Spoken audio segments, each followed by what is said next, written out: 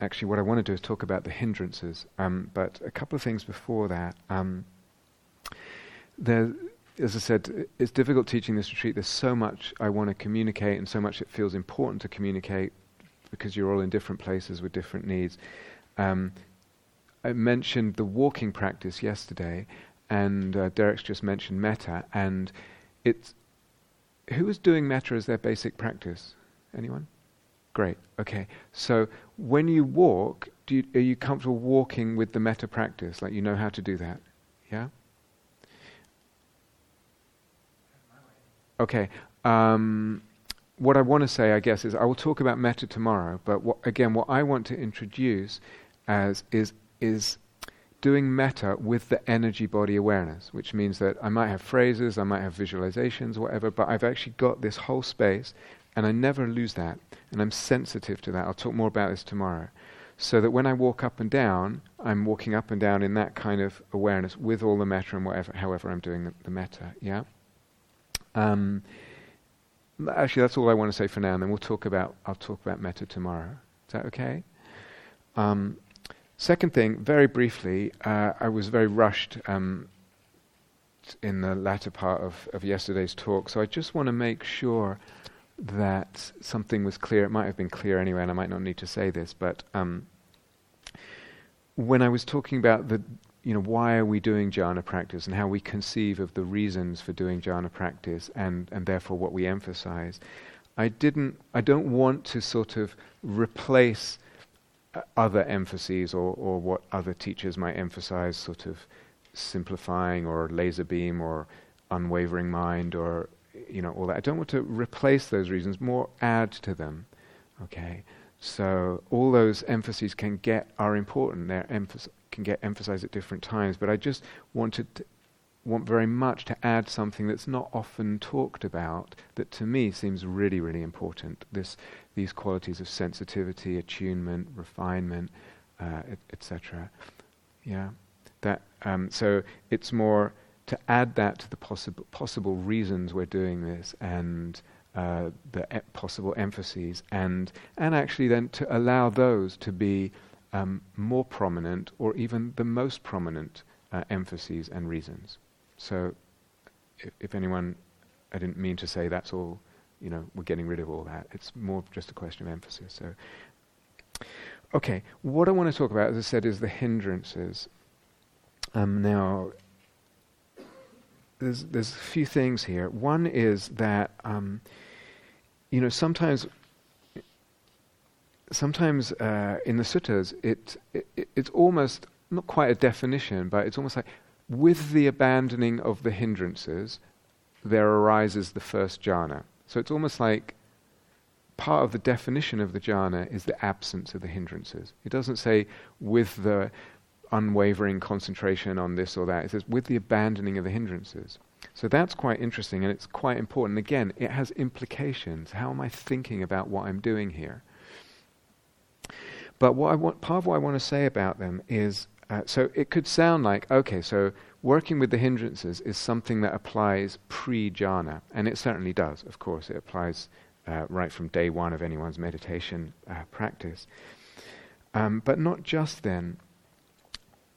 Once the jhanas, and even all 8 jhanas, are maybe accessible and regular visitors or explorations, etc., even once all that is kind of up and running and going and wonderful, the hindrances will still arise at times. Absolutely. What I also want to add, and what's much less commonly sort of talked about and acknowledged, is that they can arise very subtly. Subtle versions of them can arise in a jhana as well.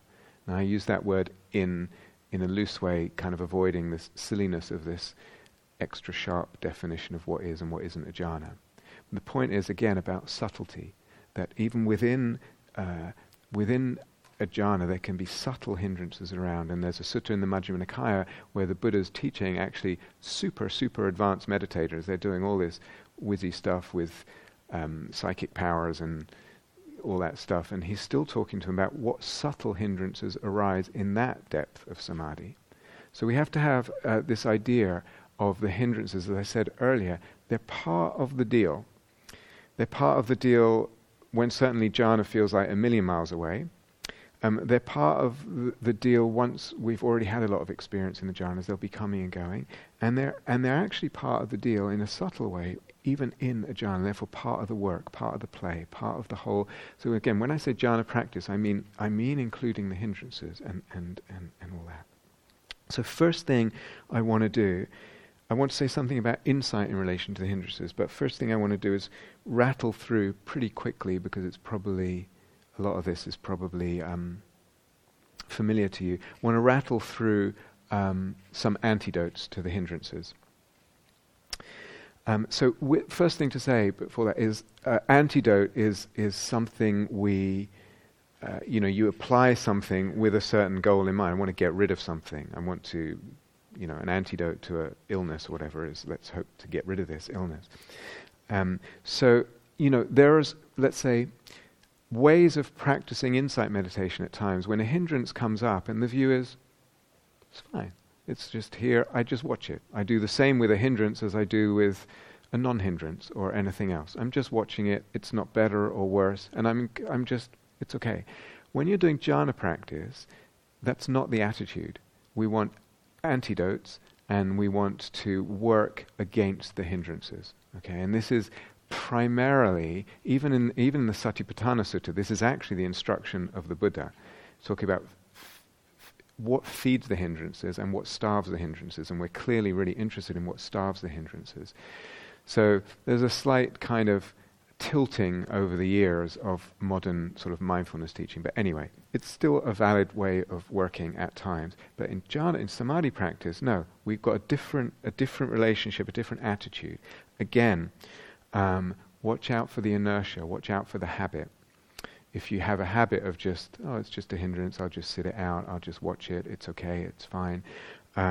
We want to shake up that inertia a little bit, galvanize it. They are going to come. There's no way they're not going to come. If you come into an interview and you report to me, that you just didn't have any hindrances, I'd just say you're not paying attention. It's because at least the subtle ones are going to come, no matter how much practice you've done. And usually, as I'll explain later, also the not so subtle ones. So, rattling off through the antidotes. The two most common hindrances are probably, they're given usually in a certain order, but let's start with the two most common, which are sloth and torpor, and restlessness and worry. So I'm just going to throw out a bunch, and if you think of one that I've forgotten that's actually really helpful, then just shout it out. So we'll put them all in a pot for everyone to use. So sloth and torpor, getting sleepy is the extreme, the mind, the head nodding like that. But like all of these, it has a range. So just dullness, fogginess, sleepiness, etc., lack of energy. Expanding the awareness to the whole body.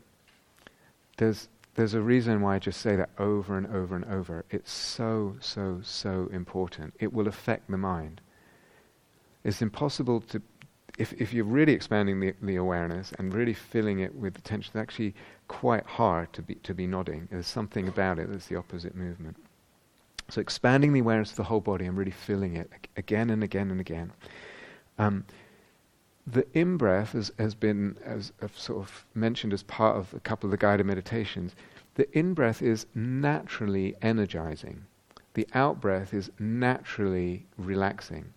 So that if I need more energy, a bit more attention to the in-breath and a bit more attention to the energization of the in-breath is gonna energize things.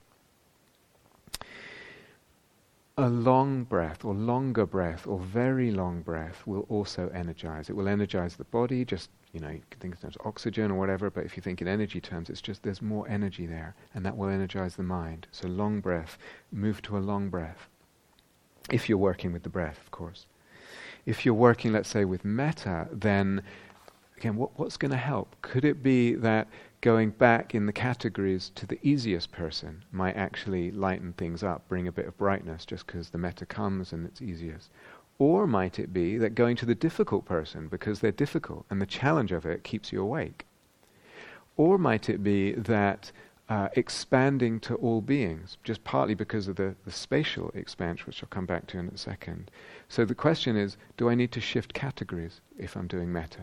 And which way? And there's not like it's always going to be this one that's going to help. So I have to have that willingness to respond and experiment.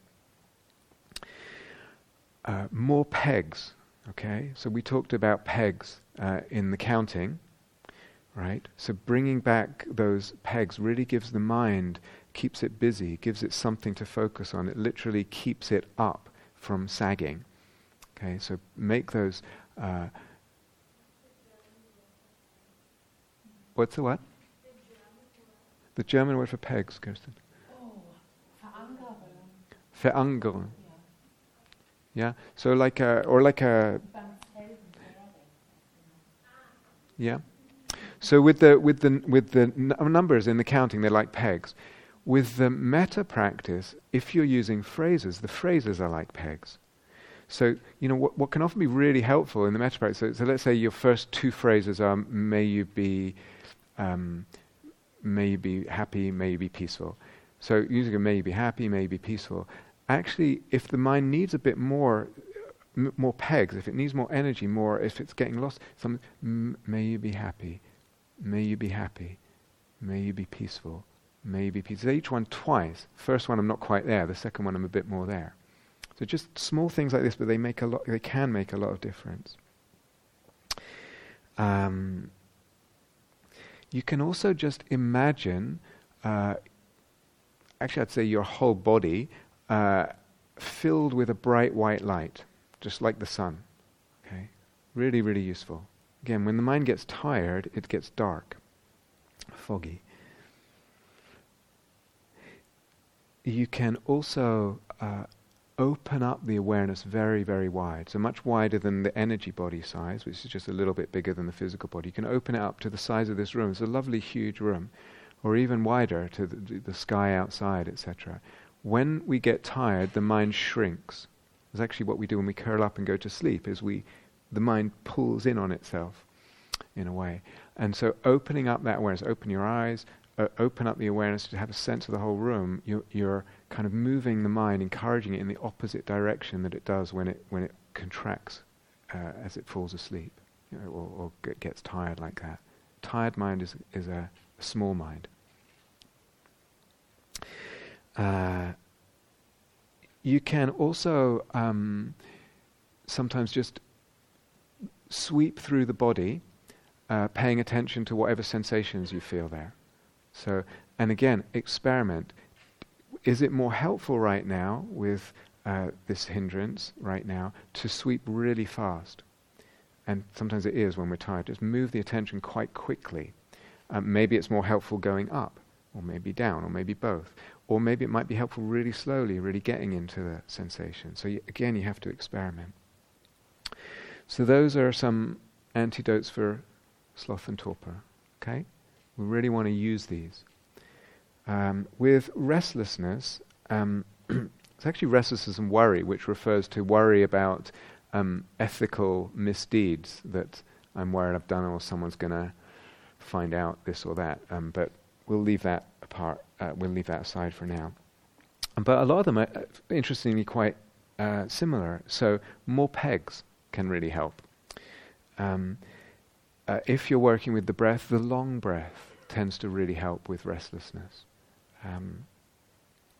Or it could be like we just did. It's like there's a way, you find just a way of breathing, or a way of construing the breath that just feels soothing. Like maybe there's a place on your back and it's almost just like someone the breath and the sense of it comes metaphorically, like someone just soothingly stroking your back, and that addresses the restlessness, it soothes the restlessness. So again, we can shape the breath with our imagination, the breath energy, and that can have a real effect on our energy, of course. Again, expanding the awareness to the whole body, so it's useful for opposite hindrances, if you like.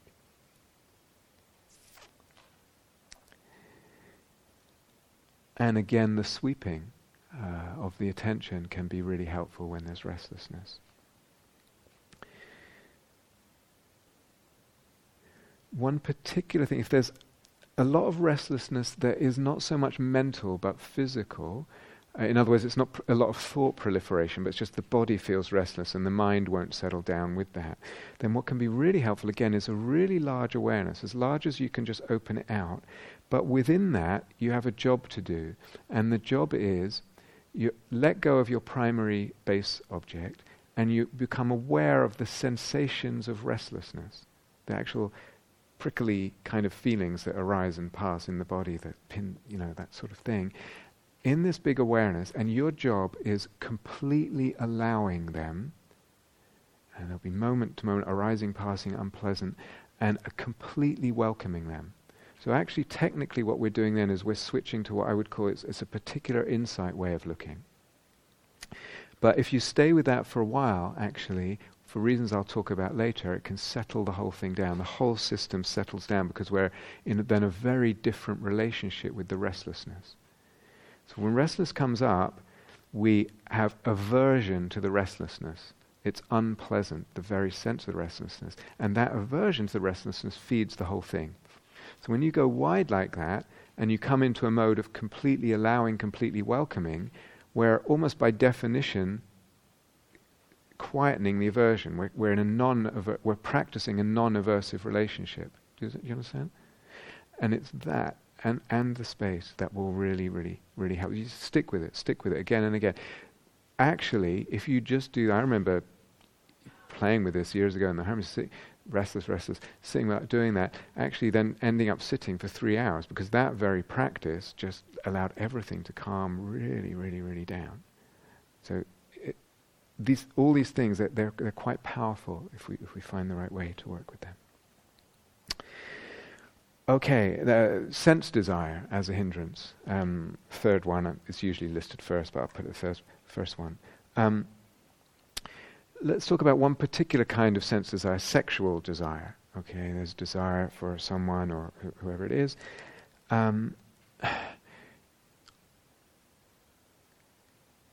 You can go and take a cold shower or whatever, but I'd just like to offer this as a real possibility, especially as one develops more, and you're all experienced meditators. So oftentimes what happens is there's sexual desire and it goes to an image of having sexual contact in some kind of way, have this person or whatever it is.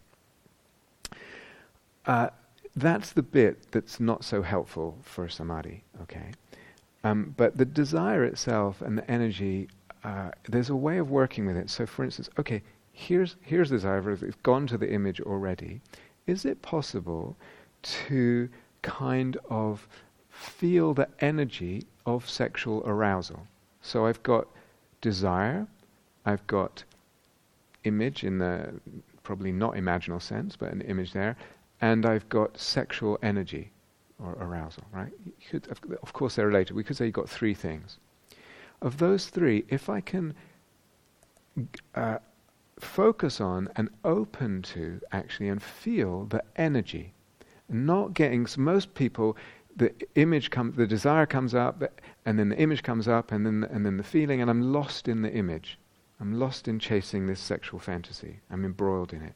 If I can kind of focus more on the energy and actually open to it, allow that actual energy in the space of the energy body, actually it feels good if it's not too tight. I open to it and I enjoy it. It's actually quite close to piti. It's quite close to the kind of good feeling. And oftentimes when people first experience piti, they say, oh, it's like an orgasm, or it's like it doesn't have to be that intense, but there's a similarity there. So what you're really doing is approaching this thing more energetically, feeling it, opening to it, and kind of riding it in a way that allows it to shape into something that's a more pure energy, which is actually very conducive and helpful to where we're going, or similar to where we're going anyway. Does that make sense? So I wouldn't necessarily obviously give that to complete beginners, but you guys have had a lot of experience. So if that's the kind of desire coming up, that's good. It's a way of working with it. It can be very similar to PT if I can kind of filter things out and emphasize and open in the right way. What about desire for food? Anyone got any suggestions? Sitting here and I can't think of anything but lunch or tea. Does that come up for anyone? Okay, not a problem. Ill will and aversion. I split this into two, this hindrance. Ill will means, actually, I'm getting really upset with someone here, and so much so that I wish them harm, okay? Metta, obviously. You switch, even if it's really strong, just switch from if breath is your base practice, just switch to metta. I need to deal with this ill will. I absolutely need, because when that's there, it's not going to help, okay? It's really going to get in the way. But there's another possibility within that, which is when I have ill will towards someone or aversion towards someone, I just don't like them, and the mind is in that kind of nasty state, however gross or subtle. Actually, what I can do then, so the first thing I think, I'll give metta to that person, which is great, that might really help. But there's a second possibility, which is actually bring the attention back to myself without trying to change the ill will or how terrible this person is, or those kinds of thoughts and feelings. Bring the attention back to myself and actually notice and feel the dukkha of that ill will. Here, it's in my heart, there's a taste in my mouth, it's a flavor in my energy body and my consciousness. It's dukkha, it's painful. So I'm not trying to change the ill will, I just come back and I feel what's happening, don't judge, just what does it feel like? Oh, it's dukkha, and feel the pain of it. I just have to let my consciousness touch the pain there. If I'm doing that, if I'm just letting it touch it, then what can happen is when I touch that pain, when I come into contact, it turns into compassion for myself. Okay, self-compassion. You think, yeah, but my problem's with the other person. It doesn't matter. Once there's self-compassion, there's compassion. It's a new energy in the system, and it will soften everything. So my self-compassion starts changing my relationship with this other person. Do you understand? So that's really, really useful as well. And then what can also happen, and what you will, I'm sure, notice happening over the course of the retreat, is that we get aversive at certain noises. The heating, or the birds in the rooks, which are a lot quieter than they used to be, say, 10 or 15 years ago for some reason. And it's like, oh, those crows are so loud, or whatever it is. But I'm trying to meditate, and they're bothering me. Or this person is just, every time they get up there, their bones creak, like my bones creak, or whatever. Something, or they're breathing, or, aversion at noise, which could include aversion at a person, or another sentient being, or whatever it is.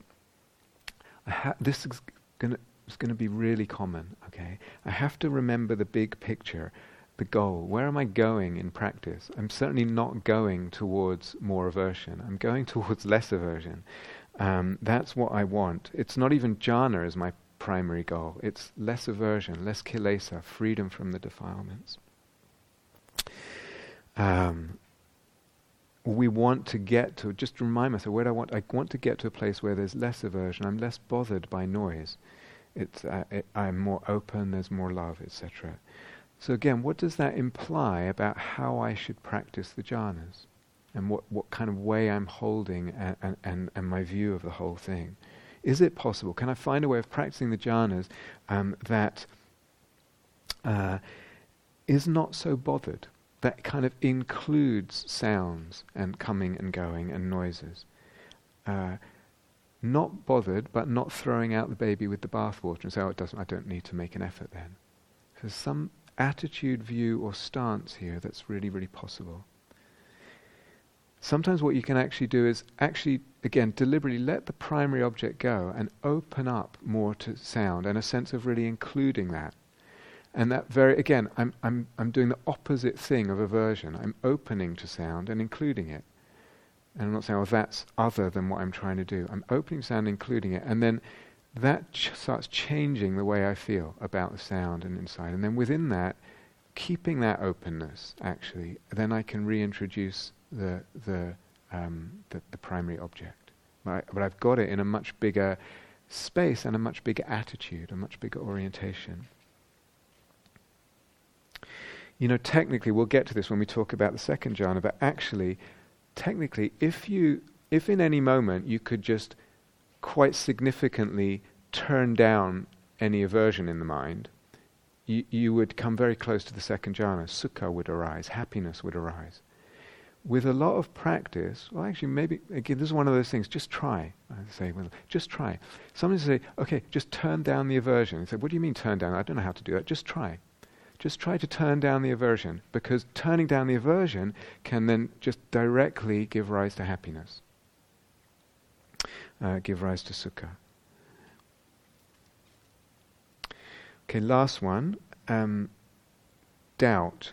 So doubt, we can doubt the teacher, we can doubt the teachings, and we can doubt ourselves. There's probably lots of other stuff, but those are the three sort of common ones. So what's the difference between questioning and doubt?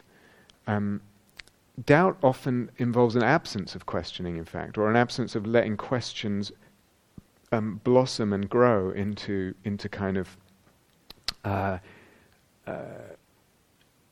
something that's actually an inquiry that's actually helpful. So doubt tends to paralyze. We get stuck in a kind of confusion or this and that. We're not actually questioning anything. We're just the mind is just shuttling back and forth or going round in a circle.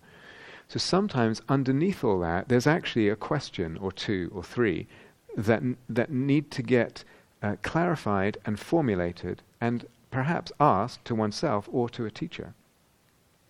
But we haven't let the question form yet, and we're just stuck in this kind of unclear shuttling back and forth. So is there a question there?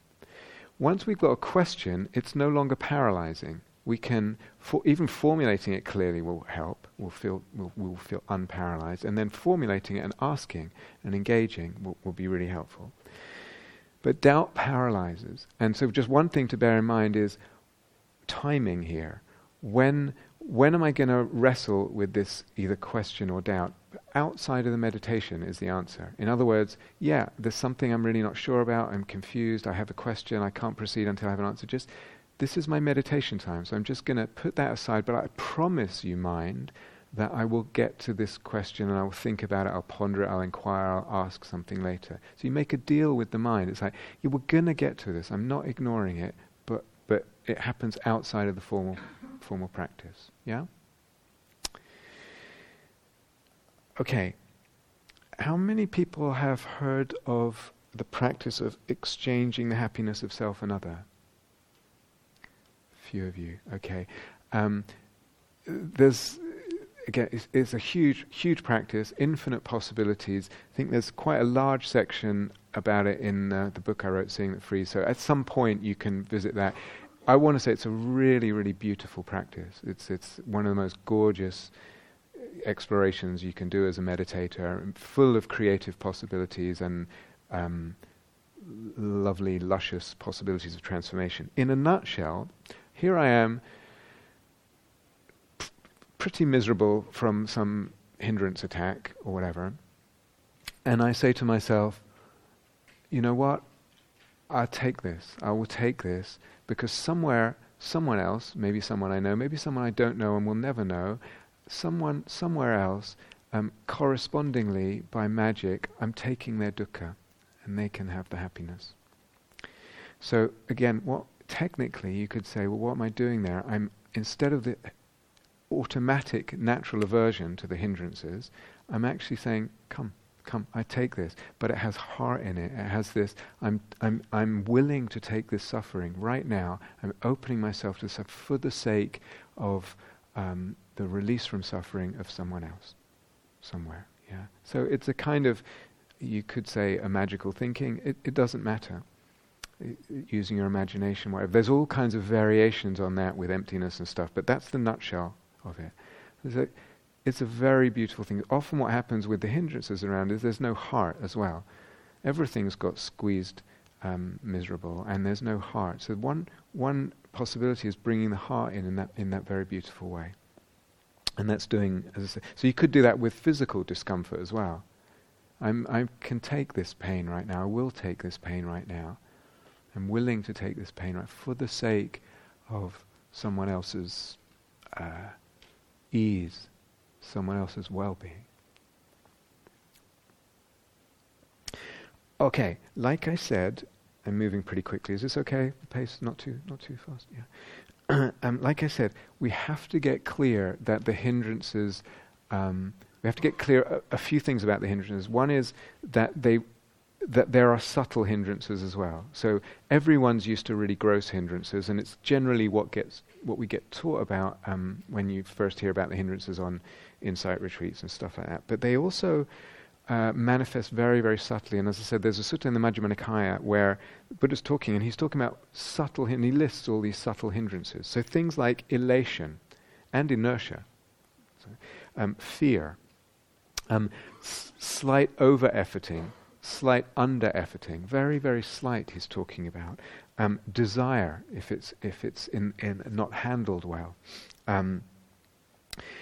Perception of multiplicity, and then just in a way paying too much awareness of different things. There's a whole list there. But the point is, there's a whole range of subtlety, and in a way where there's always something to play with and work with and experiment with, something that can be tweaked a little bit. Of course, there's sometimes in jhana practice where all that goes and we're not actually aware of any hindrances, and that's fine. You don't have to go looking for them at that point. You just get into the enjoyment of it.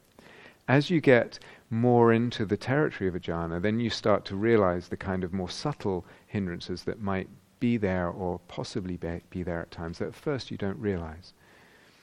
So it's not that we're not at all always looking for hindrances with jhana practice. We're actually inclining more to what's pleasant and easeful and enjoying, yeah?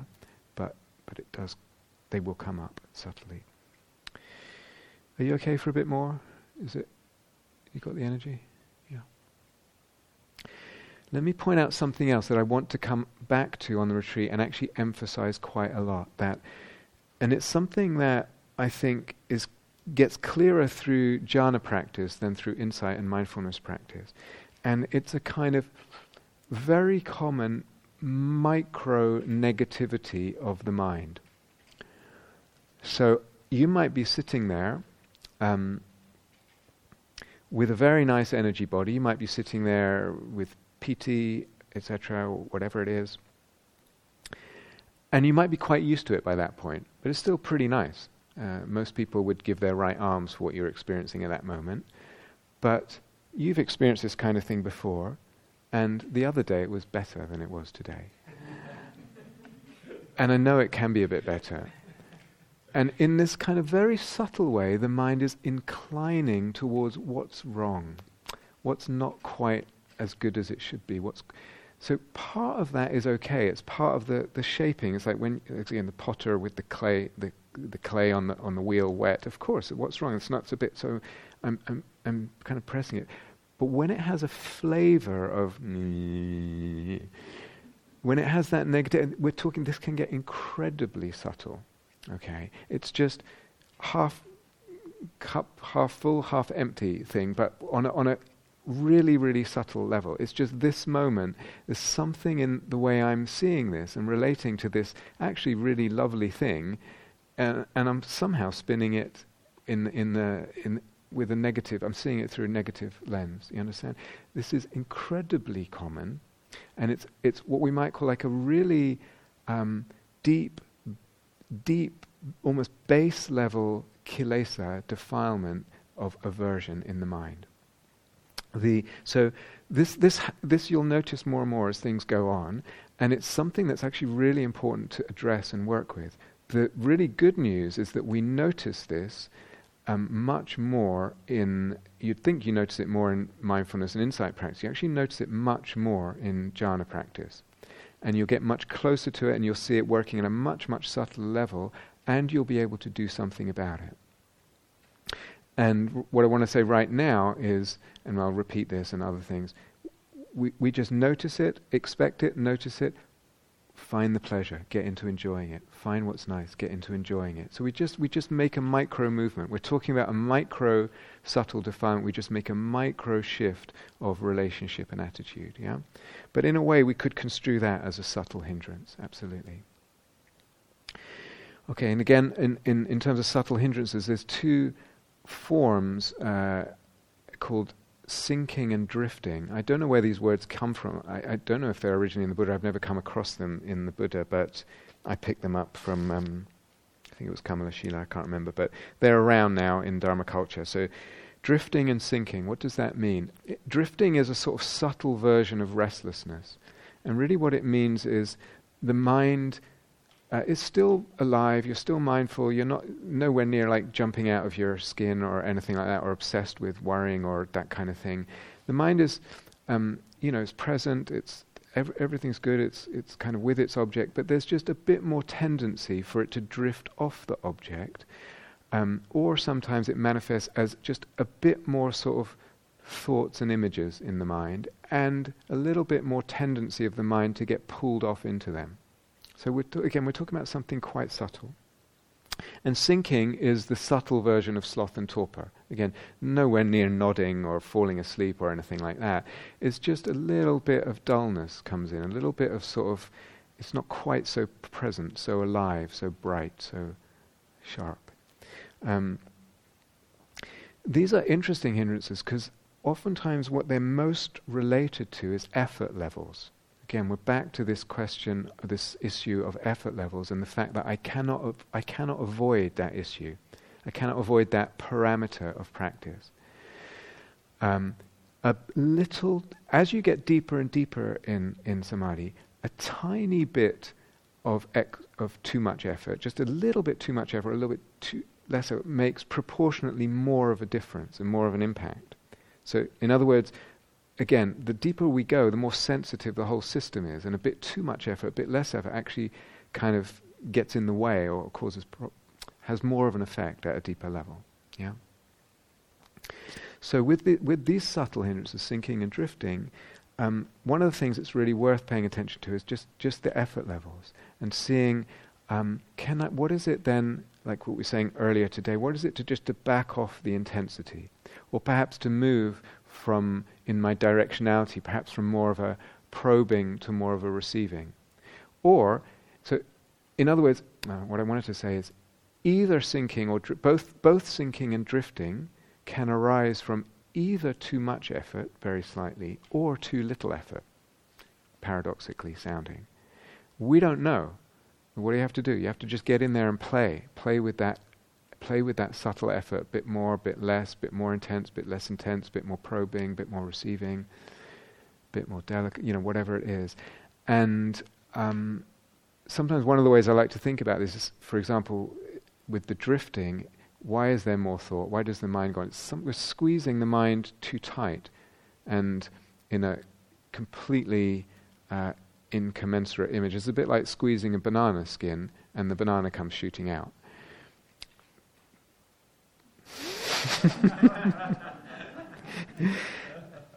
Maybe that's not the greatest analogy.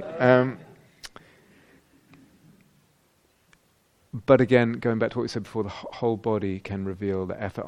Even just the size of the attention can also affect this.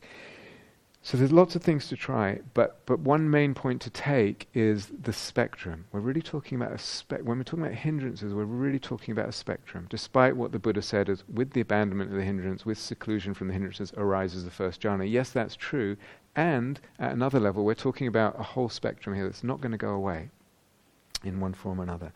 Sometimes even in jhana, you can get, if we again in inverted, using that word in a slightly loose way. You can be, here's the happiness, here's the brightness, the luminosity and the happiness. And it's as if at the edges of that happiness and brightness, at the edges of there's like a whole little pack of little terrier dogs sort of yapping away. And it's not that they're in the middle causing mayhem or really loud, but you can just you're just aware of them there. Are you in the jhana, are you out of the jhana? It's an irrelevant question. In, out, it's where's the intelligence here? Well, the question is, what do I need to do at that point? What needs to happen? One of the things, what do I need to pay attention to? Let's say, here's this luminous happiness right there. Here's these little terriers yapping. I'm just going to really get into that happiness and open my body to it, open my mind to it. We'll talk about all this.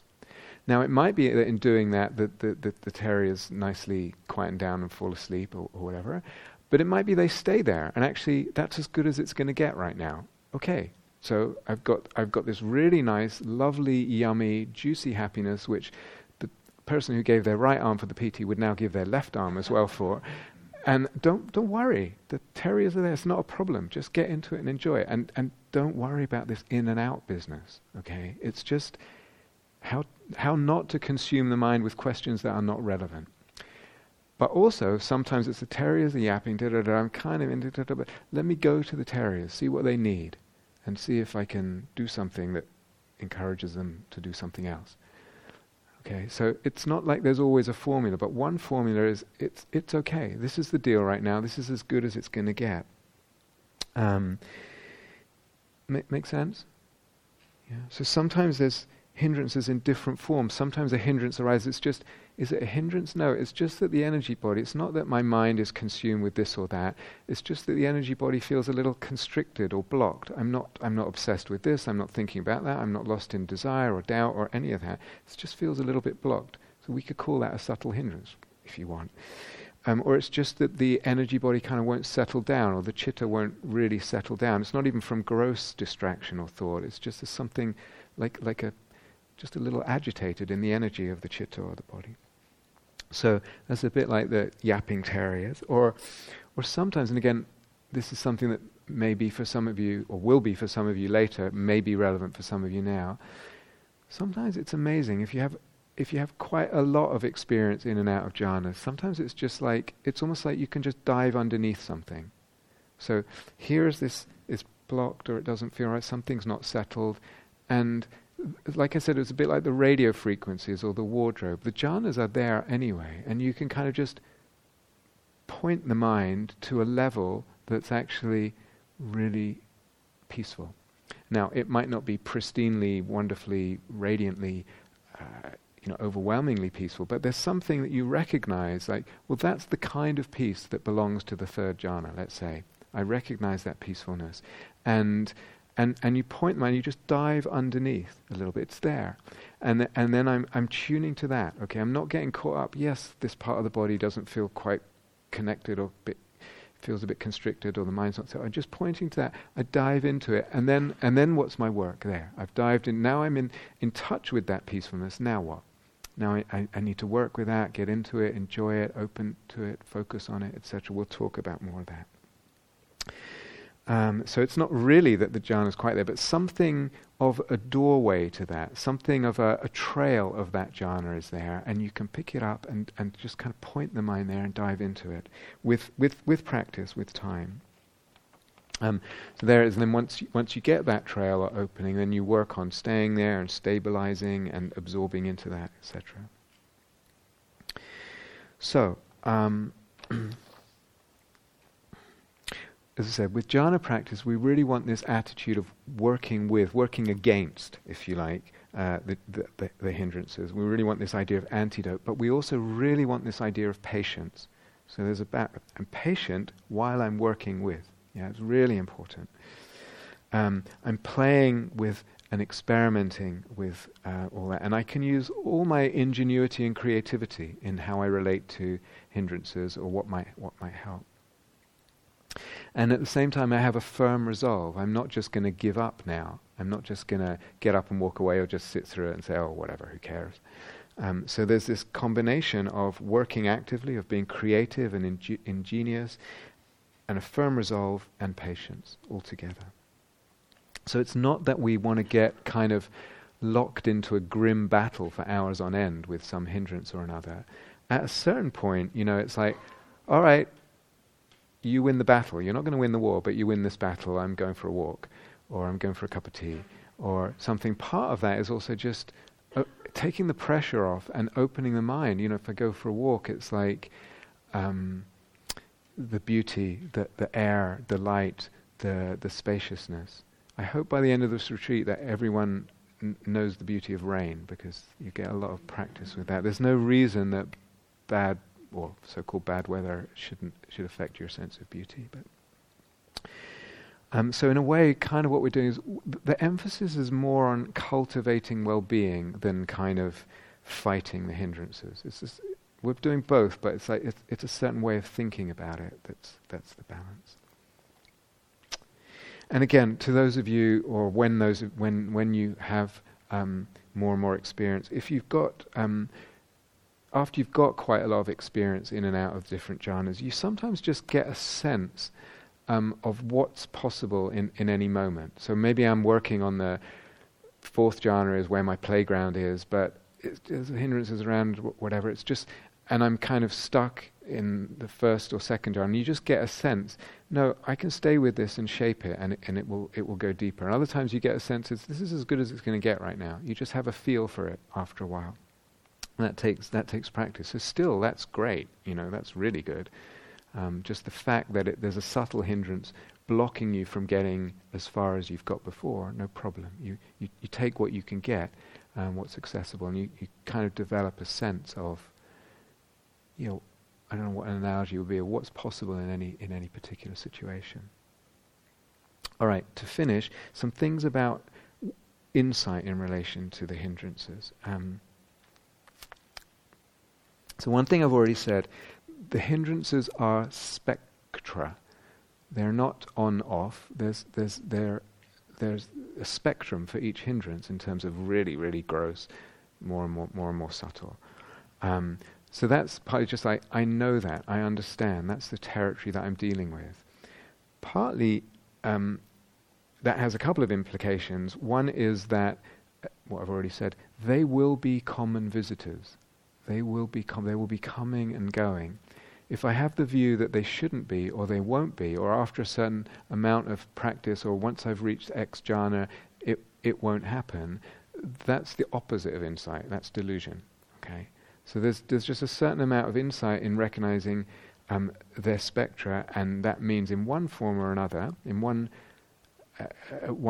level on the spectrum of grossness or subtlety, they will be coming. So I'm aware of that.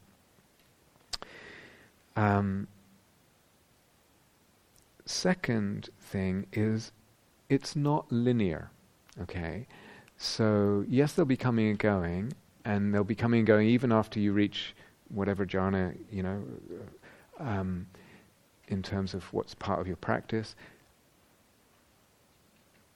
You might, in other words, how to say this? You could have a much harder time with the hindrances later on in the retreat than you did earlier, or something. There's no, or you feel like, now I've got to this jhana, now it was going so well, and then suddenly I'm just in a hell realm, or whatever. So if I've said this before in many other talks, but if someone comes into me and they're doing samadhi practice and they just describe this kind of smooth ascent day by day into the Tushita heavens, kind of uninterrupted linear graph like that, either they're lying or they're, again, really not paying attention. It's more like this. Okay, there's a trend, yeah, but it's more like this. Actually, it's more like, we'll explain. But it's not linear. So we again have to, just because, I'll come back to this in a minute, just because we had a great time for the last 5 days and all this stuff was opening up, it doesn't mean that I'm not going to fall down a hole into the hindrances tomorrow, or that they will not visit, let's say that. Third piece about insight here is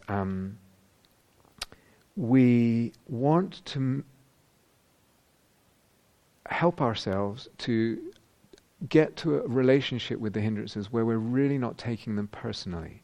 Okay, they are aspects of being human, until apparently one is an arahant, and that means fully enlightened. They're aspects of being human. Taking personally, what I mean by that is, I'm a bad meditator, or this means I'm even worse, a bad person because I keep getting this or that hindrance, I keep getting aversion, or I keep getting desire, I'm really greedy, or I'm this or that. Hindrance is don't take it personally, it's a human thing. They're like facts of being human. And they don't, the arising of a hindrance doesn't mean anything about my capability as a meditator, or my, worthiness as a human being. Yeah, so that's really, really important. So, can I encourage that attitude? And that's part of what we want to move towards. And that's part of the gift of jhana practice, is that we begin after a while to see it's not personal. But we want to really encourage that, not taking it personally. The second thing, again, we want to move towards, this is the fourth insight piece now, is that we more and more believe the stories that the hindrances spin less and less. So less and less over time do we believe the stories that the hindrances spin. So what happens is a hindrance arises and we get convinced about that it's actually about this person, that they are the problem. It's not the problem of my hindrance, it's about them. Or it spins a story about me, and oftentimes then it spins this whole papancha thing. Yeah, that whole proliferation. Actually what's happening is a seed of a hindrance arose, which is what happens for human beings, is hindrance seeds just keep coming up, defilement seeds, kilesa seeds, greed, aversion, delusion, in one form or another, manifest as the hindrances. They're little seeds. And then without wisdom and mindfulness, those seeds become huge, huge trees, forests, jungles better. We want to get in there and kind of not partly what allows them to become jungle partly what allows them to become a jungle, those seeds, is believing them. Believing what they tell us, believing the perceptions, believing the stories that they spin. Getting tired now. Is this making sense? Yeah. This is so crucial. As I said, if nothing else happened on the retreat, you didn't have a millisecond of an ounce of a nice feeling, but that's what happened on the retreat, that's really, really good. That will make a huge difference in your life. Huge difference. And the fifth insight piece is that we get to view them as, in relation to what I just said, we actually view the hindrances, yeah, they're really unpleasant, but in a way they're kind of like gold dust or gold ore. There's something really precious here. I just need to find the right relationship with it. I can turn it into treasure if I find the right relationship with it in terms of view and wisdom. So they're really like gold dust, like something unrefined and filled with all kinds of not so great stuff, but actually there's a treasure there. Because as I said, hindrances will come up in life. It's not just something in meditation we think about. What about that creative project? What about that service project? What about your work? What about coming up in long-term relationship? Or same things arise, the same hindrances arise, and they will get in the way of, they will hinder.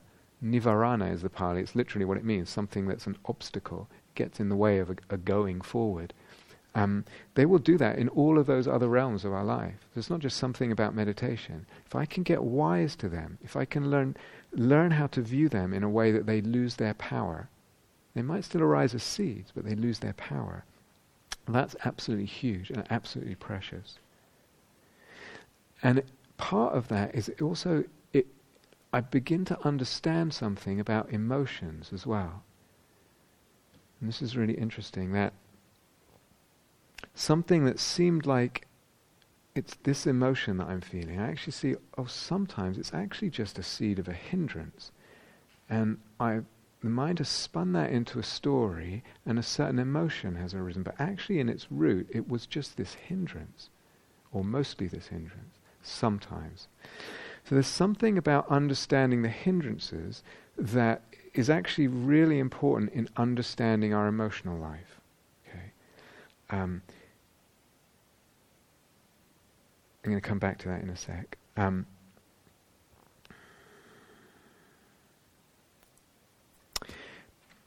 But the fact that they're spectra, there's a range. The fact that let's say this. The fact that they're spectra is part of this development of subtlety, because I recognize they're going to get more subtle. My attention has to get more subtle to even pick up on subtle hindrances and then work with them. So when we talked yesterday about how I would say it's so important, this development of subtlety and refinement and discrimination, that also happens in regard to the hindrances. So there's, in terms of our overall kind of trajectory, this working with recognition and working with the subtlety of the spectrum of the hindrance is also part of that whole development of subtlety.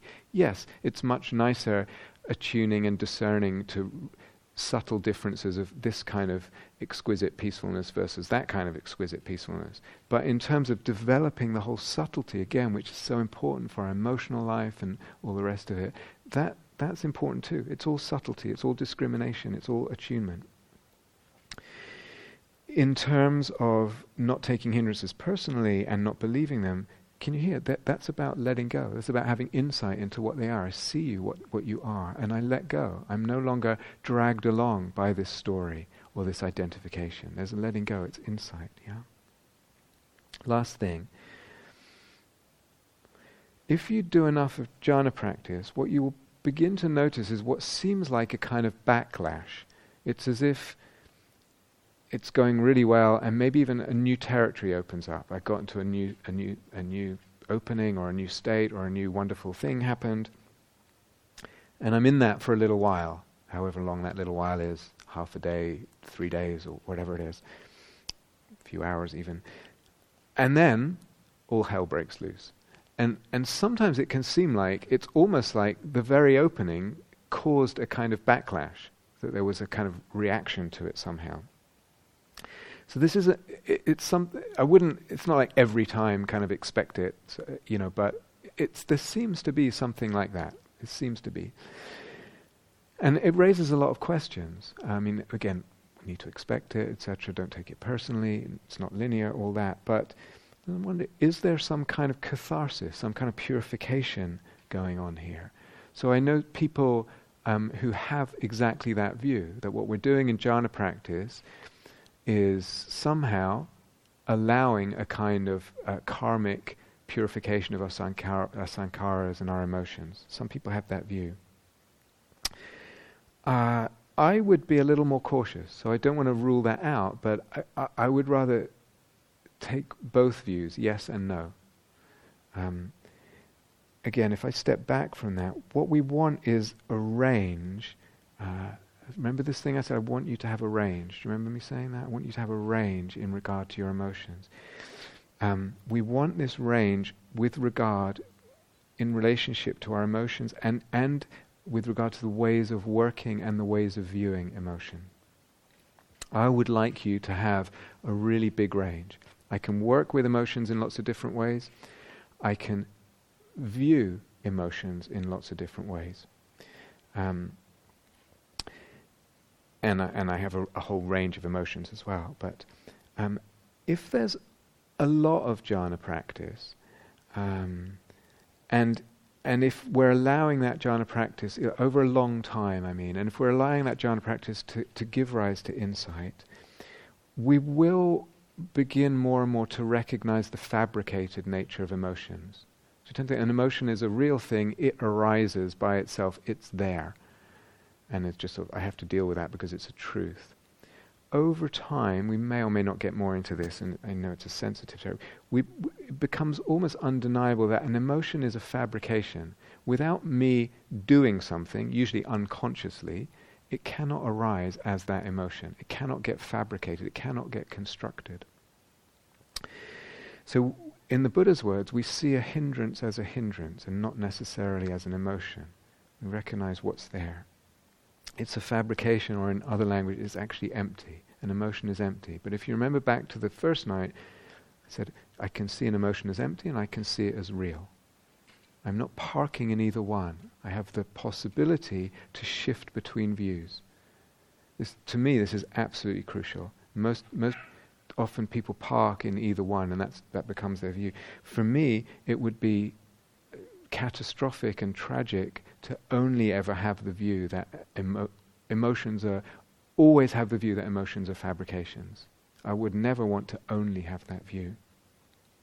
But both views become available, and therefore the view of catharsis, the view of yes, something is purifying here, I may not even know what, but I sit through it as a purification, and then I have a whole stance with that and relationship with it. Or the view that it's not that, they're fabrications, and I need to get interested in the fabrication, they're both there. But as we practice certainly jhanas more and more, we begin to see a hindrance as a hindrance more and more, as the Buddha might say. And what happens, as we said, is so it's not linear in terms, it's very up and down, but there is a movement over a long time with jhana practice that what might manifest more as papancha, like really extreme agitation and lostness in story and believing everything and self-view and all that, actually begins to manifest less as papancha and more as just pure hindrance. So over time there's this kind of what do you call it? Sifting away, filtering away of the more punchizing element of the mind, and it's just the hindrance. I mean, but still be quite strong. I'm really quite restless in the body, but there's no story got attached to it. There's no lostness. So what was usually papancha becomes more just, I'm just dealing with a hindrance now. And then over time, even the hindrances themselves they tend to become more and more, they tend to be on the subtle side of things, but they're still there. So there is, over a long time of jhana practice, there is this movement of shaving away the gross, getting down to the hindrances, and then even more subtle. But they stay. They're part of the deal, and we need to be okay with that. I'm really up for that. Okay. Sorry. I was gonna take some questions, but I think we already had a couple, and I think it's probably enough now. So let's just sit for a minute together.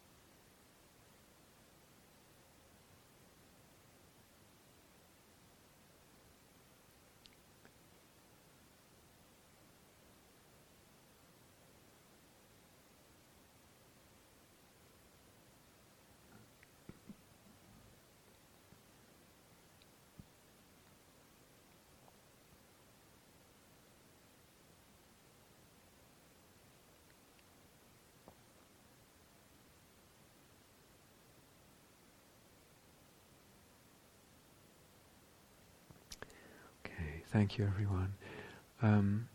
Enjoy tea. Enjoy your evening practice. And I think there are a few interviews this evening, so just if you haven't checked already, just check that that's not you. And see you tomorrow.